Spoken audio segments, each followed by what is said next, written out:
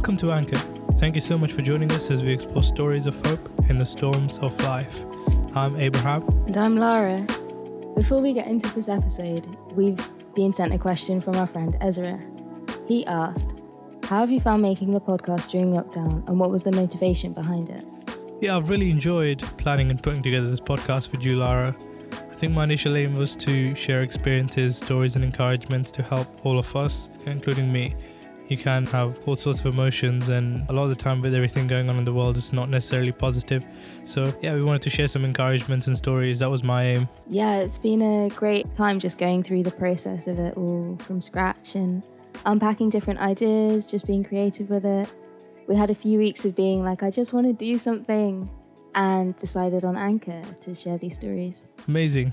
We'd love for you guys who are listening to send us a question to discuss in the next episode. You can do that through our Instagram at AnchorPod or through our Facebook at Anchor Podcast. This episode is a bit different to the last one. We'll have a spoken word piece from Seppo Brown, and we'll look at practical ways to address the topic of race and justice and why we care about equality in the first place. We understand that the narrative around the story has been quite hazy and polarizing, and by no means are we professionals, but we would love to open up a small section of this broad discussion. First though, here's an inspiring story about a man, Patrick Hutchinson, and his friends who saved a white counter-protester at a Black Lives Matter protest 2 weeks ago. So there was a picture that went viral, you might have seen it. It shows Patrick Hutchinson, a Black Lives Matter protester, fireman carrying a white man to safety after a melee broke out between a few of the BLM and counter-protesters. If you haven't seen it, just Google Patrick Hutchinson and it should be the first things that come up. Oh wow, yeah, I saw that photo. What was the story behind it?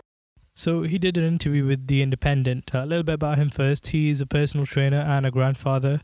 And initially he wasn't planning to go to the BLM protest because officially BLM had cancelled its weekend protests. But he went there, he said, to quote, make sure everything was okay. And a group of BLM protesters were by the stairs in the South Bank Centre near Waterloo. And a fight broke out between a few guys and a few of the counter-protesters. One of the counter-protesters was left there, stranded by himself. Patrick, in a BBC interview, said, I was just thinking of a human being on the floor. It wasn't going to end well if we had not intervened. I had no other thoughts in my mind apart from getting to safety. We did what we had to do. We stopped someone from being killed. End quote. Yeah, that story makes such a statement for rethinking the barriers of racial division. Considering the circumstances of that protest, it puts a focus on the well-being of someone else before social or political ideas. Yeah, I totally agree with you there. It really is an inspiring story. And I think we can all take a lesson from his act of bravery, whatever our views are. And it goes well against the idea, that if you're on one side, then you have to hate the other one by default. And this story clearly shows that you don't have to. Yeah, for sure. Now we've got a spoken word from our friend Seppo Brown on his take of the situation. To say that racism is a new issue is kind of lazy.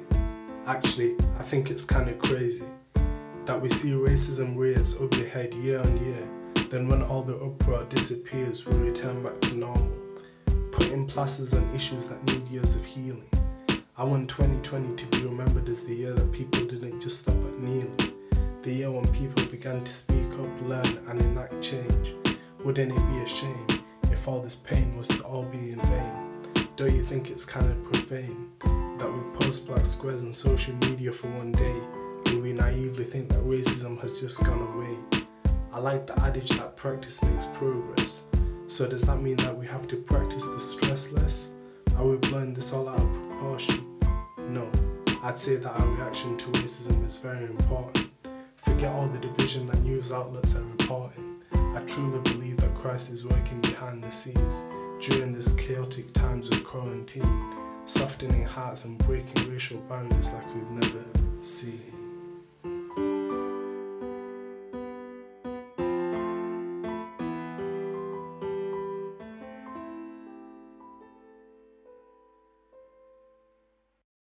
Wow, thank you, T. Really well articulated and full of wise words.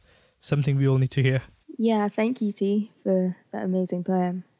For this next segment, we are looking at ways to address the topic of race and injustice and why we care about equality in the first place. This is a difficult topic to discuss, but it's necessary because it impacts and affects many people. And that being said, take it at your own pace. Don't feel the need to rush into a conversation claiming to be the expert or speaking out for the sake of it. Situations like this bring up a lot of pain and emotion, so if you need to take the time to understand that part of yourself or have a conversation to empathize with and understand others, then do what you need to do. Fighting against injustice and loving your friends, co-workers or family exists beyond a public platform or a social media feed. Yes, I think that's spot on there. So one really helpful practical thing that I've found, and this applies to everyone, is to manage my time on social media and also manage my time that I spend looking at the news. I think it's something we all know is very helpful for us, particularly at the moment. It's very easy to get overwhelmed with all the voices, the emotions and everything else in the current climate. Mostly it's very divisive and it's not healthy to be consumed by that all constantly. That was me a few weeks ago and it got a bit too much, so I had to take a couple of days off, and that was actually very refreshing.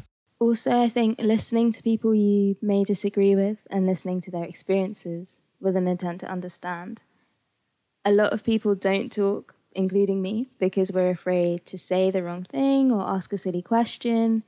But I think a lot of healing and gap bridging can come from those conversations. Another tip is to educate yourself regardless of race and then take action. There are tons of resources out there at the moment opening the door on racial inequality and racial identity as well. Reading up about your culture or your family or unpacking parts of yourself you don't quite understand. That's all education, but expect to be challenged because no learning curve is easy.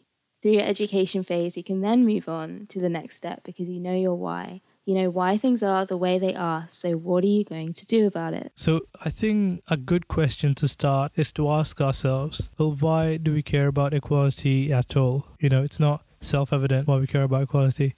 Yeah, that's a good question. I'm going to open the door on some scriptures. But I guess we fight for equality because we are made in the image of God. This basically means that we reflect parts of his character just through our existence. It's like when an artist paints a picture and they have the style or flair, and you can see every time you look at their work, you know who it belongs to because there's a part, no matter how obvious or discreet, that points back to the artist. Yeah. So when we search for equality and seek justice for humanity, we're fighting because amidst all of the chaos of injustice, there's one core thing that brings us together, which is our identity as people made in the image of God.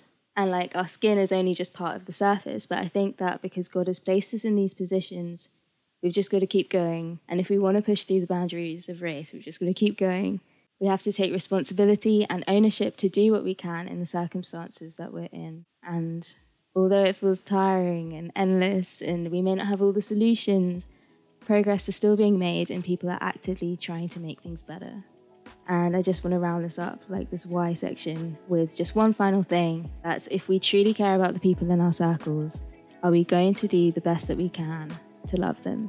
Can we recognize the beauty in our differences and say that you are still worthy of being loved in a world that tells you otherwise? Yeah, that's definitely very challenging. So thank you for sharing that, Lara. We're so glad that you could join us for episode 2 of Anchor.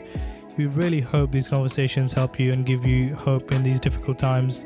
Keep healthy and safe, and we'd love for you to join us in the next episode as we explore more stories of hope.